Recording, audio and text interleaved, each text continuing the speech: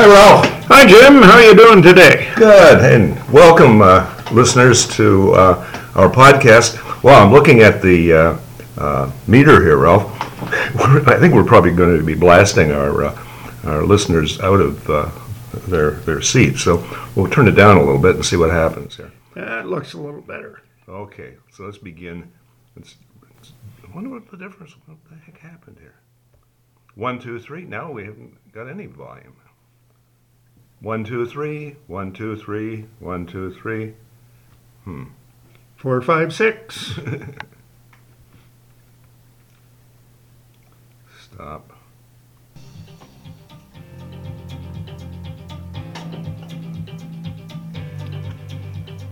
Hey, Jim. How you doing? Hey, Ralph. I'm doing well, thank you. Hey, we've got our music in the background. Yeah, we're in our high-tech studio in the university offices, and it's going to be a fun broadcast today. It is, because we're going to be looking at some stuff that our listeners have actually asked us to address. That's some aspects of positive psychology, but it's kind of interesting, Ralph. I was listening to the news as I was driving in today on Morning Edition, and tonight on All Things Considered, they're going to talk about a study that apparently has come out fairly recently about what people are looking for in relationships.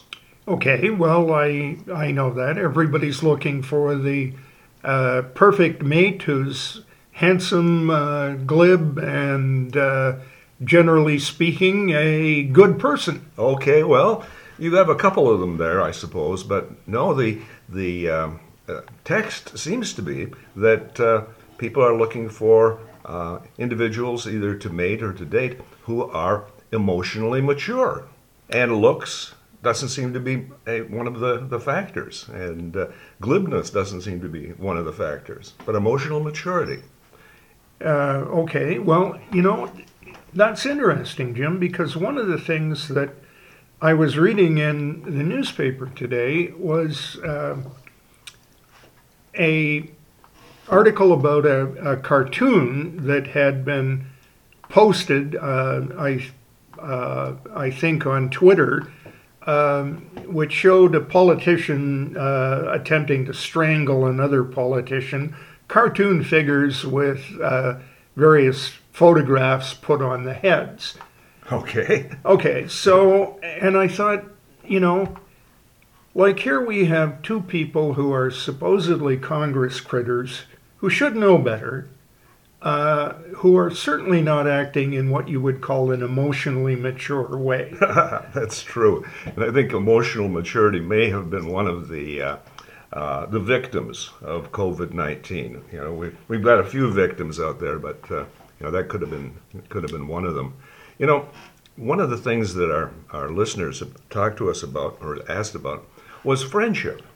Yeah, and it's interesting, Jim, because you and I have an ongoing friendship since we were probably 2.5, 3 years old. Yeah. So, in terms of our emotional maturity, that's about 3 years ago, right? Right.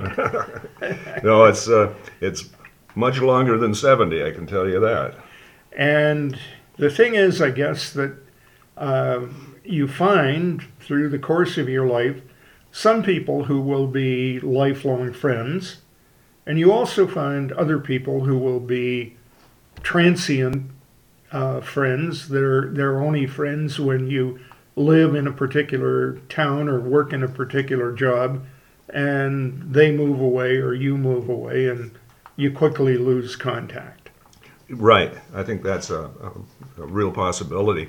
You can think back to when you were in college, say. I was at Michigan State, and I had friends at Michigan State in East Lansing, but when I moved back to Canada, guess what? My friendship group was non-existent. Yeah. They were all in the United States while I was in Canada. Well, one exception. You were up in Sault Ste. Marie also, and we would go to the Royal Hotel and drink drafts and have lunch, and, Pretend to be people? yeah, something like that. Yeah. And then when you moved to Kingston, I would travel with my then spouse down to Kingston, and we would have good times visiting you. And so, we stayed in contact even though we ended up in different countries at various times, and that was a good thing. Yeah, right. So the question that came up actually with two different people that I was working with this week was, how do I make friends? And the people who were asking this were about 14 years of age. And Okay. I came up with 3 or 4 different things.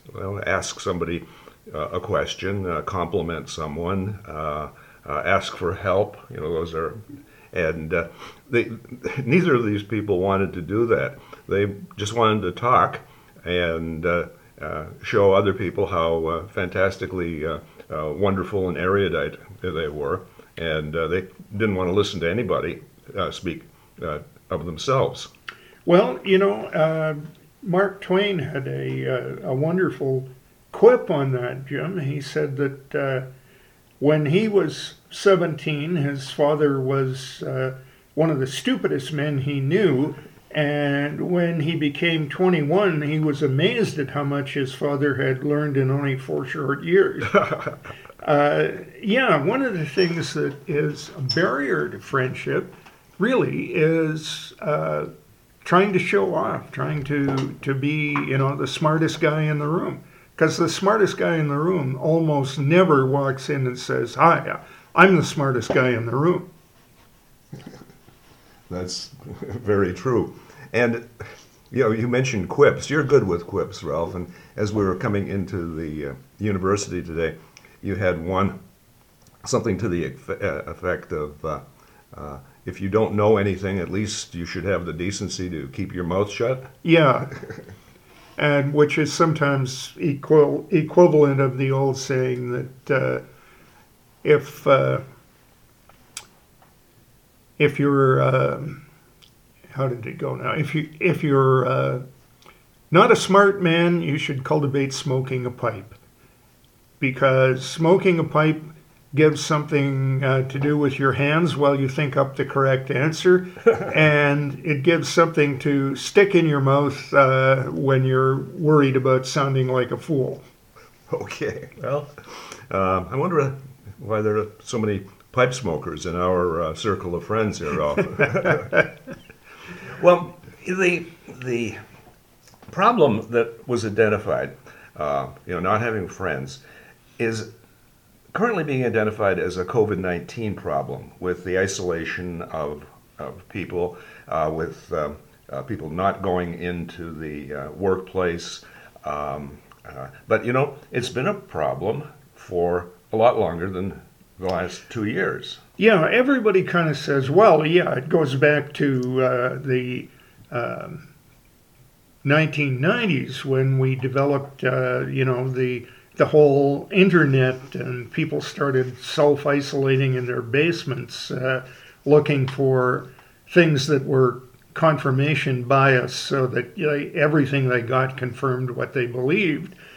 But but no, it predates that by about 20 years or so, at least. Yeah, well, in fact, 30 years, because it goes back to a book that Vance Packard wrote in 1974. A Nation of Strangers. Yeah, and he said that the isolation was caused by people who were leaving their home communities for jobs.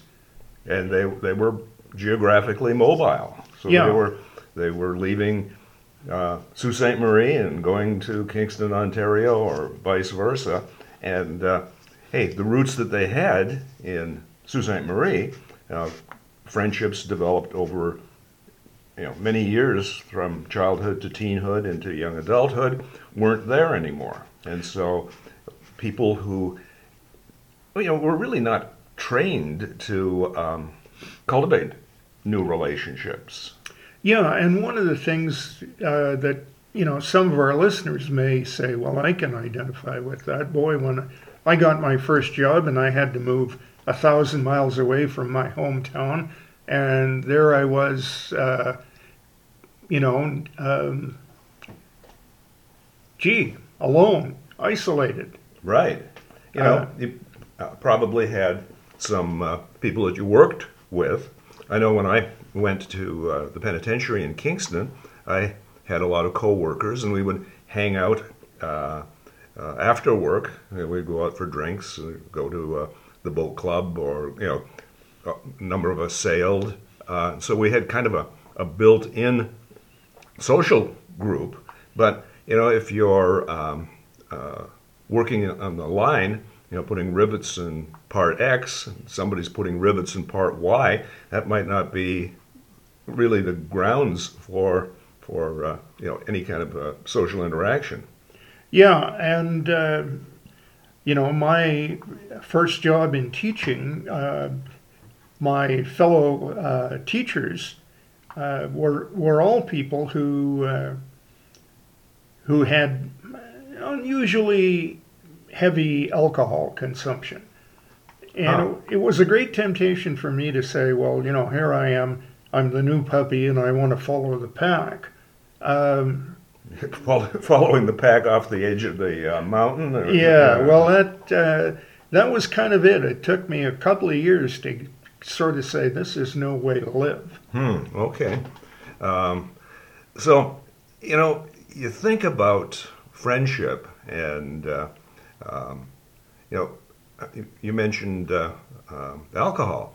The TV show that comes to mind is Cheers, Yeah, where everybody knows your name. right. And the problem with that is that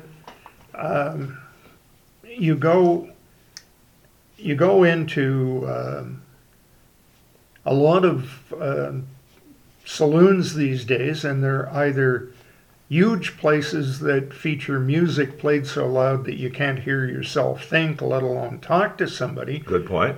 or they are filled with sad dipsomaniacs who are sitting there counting their change to figure out whether they can have another drink or not.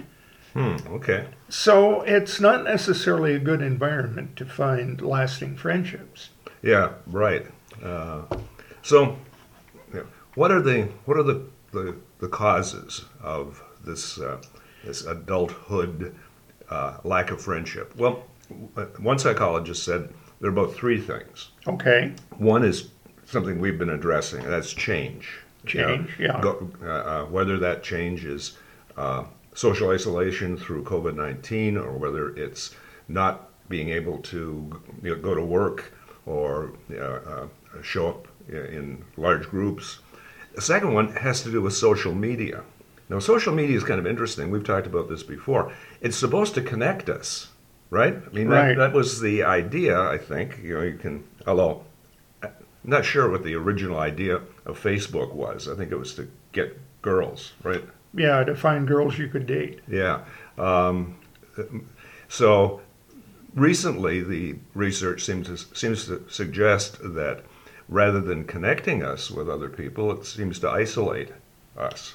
Yeah, and that goes back to what I was saying earlier, that when you're on social media, there's a great tendency to try and find things that fit in with your pre-existing thought patterns.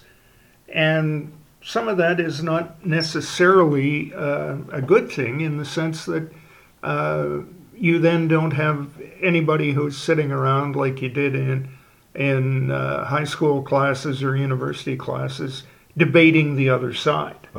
Challenging you. In fact, challenging people these days is downright dangerous. Almost. Yeah, vis-a-vis the cartoon that I mentioned, Right. Sometimes that can happen to you. Yeah. But the thing is that basically, if you think about it, yeah, you're feeling connected to all these people, but in reality, you're sitting at your computer. Yeah, you're connected to your device. Good point. The third thing that psychologists have sort of identified is that we're kind of lazy at actually making friends or attempting to make friends. The two kids I was telling you about, they wanted kind of instant friends. Yeah, Well, it's sort of the instant gratification culture that we live in now. Nobody has time to be in a 12-car lineup at McDonald's. You go somewhere else. Yeah, good point.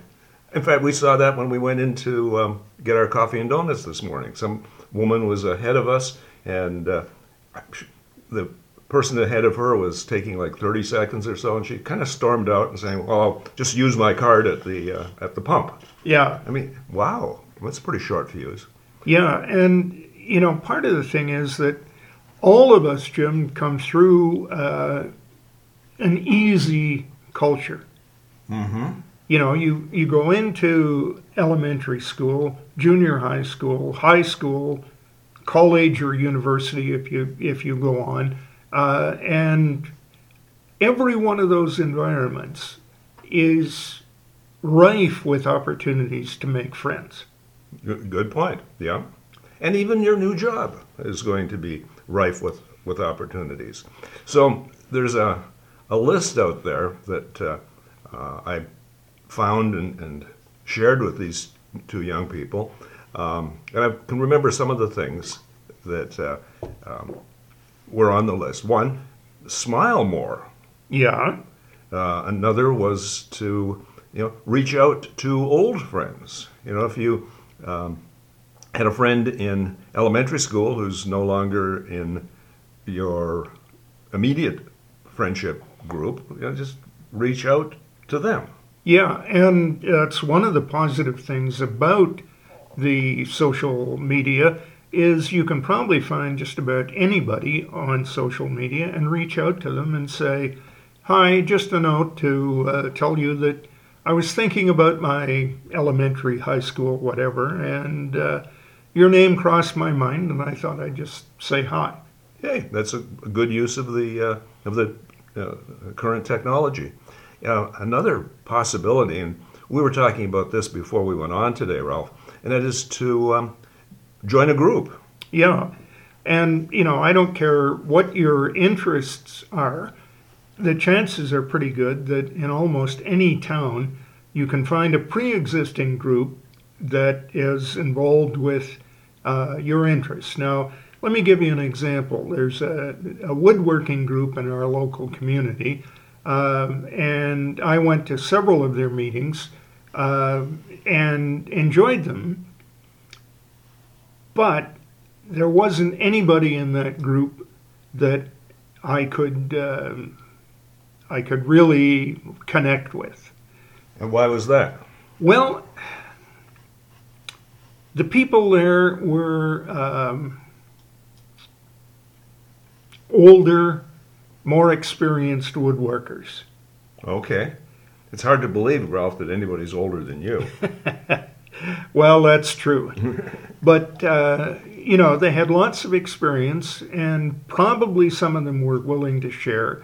But nobody stepped forth and said, "Hey, you're a newbie woodworker. Let me come on over to my shop, and I'll show you some things." Uh-huh, okay. So I get that. what did I do faced with that eventuality? What did you do? I went to the university and took an interest course, just audited. It didn't cost me anything, but I learned a lot. Okay. And there were a couple of people in there that I think I could have been good friends with, but I left at the end of class every class time to go home, and so I didn't say to anybody, "Do you want to go for a coffee?" Mm-hmm. Okay. Which I probably should have. And that is one of the keys that the conventional wisdom from psychologists says about the idea of making friends as an adult is you're out of that natural group of public secondary and post-secondary schools where people naturally fall into friendships, it takes work. It takes work. And you have to be vulnerable because you could say, let's go for a coffee. And both of your would-be friends say, no, I have to go home. I've got, things to do. Things to do, or I've got family commitments, or whatever it is, you know. So you have to be open, to vulnerability. I guess it kind of goes into that saying, and this is really a mixed metaphor, but if you want to find a princess, you have to kiss a lot of frogs. Yeah, well, Something like the guy who said, well, if you ask 100 people out and 99 of them say no, congratulations, you've got a date. There you go. Okay. But the thing is that, somebody else said you've got to think about this as the Brad Pitt test. What is the Brad Pitt test? Well, you say to yourself, okay, I'm going to ask this person out. What would they say if Brad Pitt asked them out? Okay. Or Jennifer Aniston, if you're of the opposite gender. And the answer is, probably yes. they'd probably say yes, and they'd probably drop everything to say yes. Okay, right. So if you get a, gee, thanks, but I've got to wash my hair tonight, don't ask them again. They're not interested. Okay. But if somebody says, well, I've got a commitment tonight, but could we hang out on the weekend? A little closer. A little closer. That's Okay. that's something you should capitalize on. Okay. So, one of the things is that you have to be able to take no for an answer, but you have to look for the positive. You have to look for the yes. Okay, good point. You mentioned that part of the sense of isolation might be when you leave your university and you go halfway across the country, or in some cases you go to other countries. And being a new person in town is often an advantage because you're novel, and so you might get some invites. Yeah, So say yes to the invites, yeah. So, and that gets us down to something that Jim and I were kind of debating. We weren't sure that it was completely true, but I've read an article recently that suggests that people naturally fall into two categories. No, not the sane and the insane, but yeah, probably multiple categories there. yeah, but there are people who are naturally hosts, and there are people who are naturally guests. Hosts and guests. Yeah. Okay, now a host is somebody who likes to host other people, have a party, right? Yeah, get together, have a dinner. Let's And a guest come on over to my house for lunch. And a guest might be then someone who enjoys that, so that they enjoy social company, social interactions. But as I think about it a little bit, the guest might not be all that comfortable being Being a host. a host. Okay, continue on with this. So you say to yourself, well, I invited Joe 3 times, and Joe and his spouse came over 3 times, and they seem to enjoy themselves, but they haven't asked me back. Gee, does that mean they don't like me? Well, the answer probably is no. It probably means that Joe and his spouse are naturally guests. Now, if you are a Joe, there is something you can do to be proactive, and that is to put a little money aside and call up the host and his spouse and say, join us for lunch, our treat. Okay, now.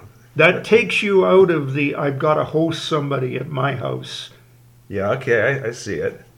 But you're reciprocating because, who do we choose for friends? We choose people who are like-minded, like us. And so if it looks like your guest will not reciprocate, then the message might be, we're just too different. We're just, whereas you're saying that this natural guest person just wouldn't be super comfortable doing the big dinner, but saying, hey, come on over, let's go out for lunch, and so it's a reciprocal thing.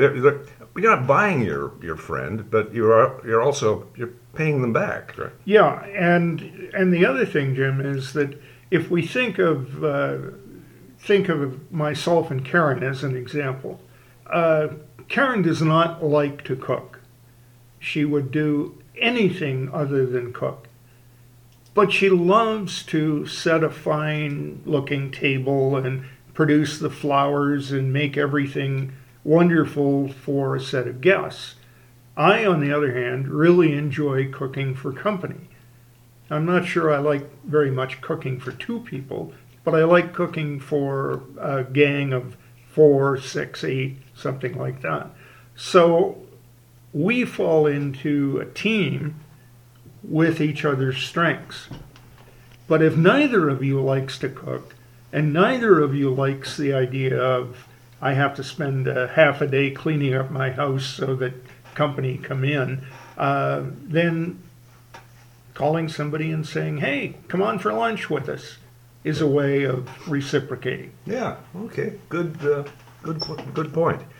Something else occurs to me here, Ralph, and that is, we're a very competitive society, and numbers mean a lot to us. But, when you're thinking about friendship, it's really quality that counts, not quantity.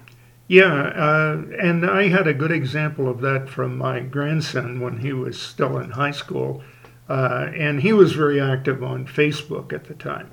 Okay. And he said, gee, Grandpa, I have 675 or some number like that, 600 and something, Facebook friends. And I said to him, that's very good. How many friends do you have in real life? And that stopped him for a minute, and then he said, 4. Okay. So the thing is that there's sometimes a vast disparity between people who will friend you on Facebook and be your actual friend. Be an actual friend. Mm-hmm. Yeah. Yeah. I don't have very many friends. I have some acquaintances, but I think my wife, you, Karen, your wife, that's my group of friends, and I don't really feel that I am lacking or missing out. However, these kids that I was talking to, they did feel that they were lacking, and so some of the things that we were talking about, joining a club, introducing yourself, listening to other people, those are all going to be things that will help to identify friendships. One of the things that has not come up when I've been looking at websites, and I guess it speaks to kind of where we are right now as a country, I didn't see any mention of church affiliation. And that used to be kind of a given, right? Yeah. And part of that, I think, Jim, is because people have, many people now say, if you ask them, they're spiritual, but they're not religious. And what they mean by that is, I believe in some kind of a higher power, but I don't go to church. Right. And it used to be, we would go to church, and, that's where we would meet people. Yeah, and that was, and with everything else, with all the positives that a religion might bring to your life, back in the day, that was a natural meeting place. And people of my advanced years, if you ask them, where did you meet your husband or your wife? They will often say at church. Mm-hmm. Yeah. So we're offering some alternatives. I think the real thing that we're talking about here, Ralph, is that if you want to have friendships you're going to have to work at it. Yeah. You're going to have to face some perhaps fearful challenges. Yeah, and one of the things when I talked about people in high school or university challenging you in a bowl session, you may find that in people who eventually become very good friends, is that the first thing that they will do when you voice some opinion, they will say something like, "How do you know that?" or "Why do you believe that?" And you have to be prepared to say, well, not just because I do, but to give a response that's, if not logical, at least defensible. And the other thing is, if you're not naturally a good listener, as Jim found his young people weren't, there's lots of sites where you can find advice about listening. It is a skill. It is a skill indeed. And today we looked at some aspects of the skill of making friends. And until next time, Ralph, I'm going to say this is Jim. And Ralph. Saying keep your stick on the ice. Because we're all in this together.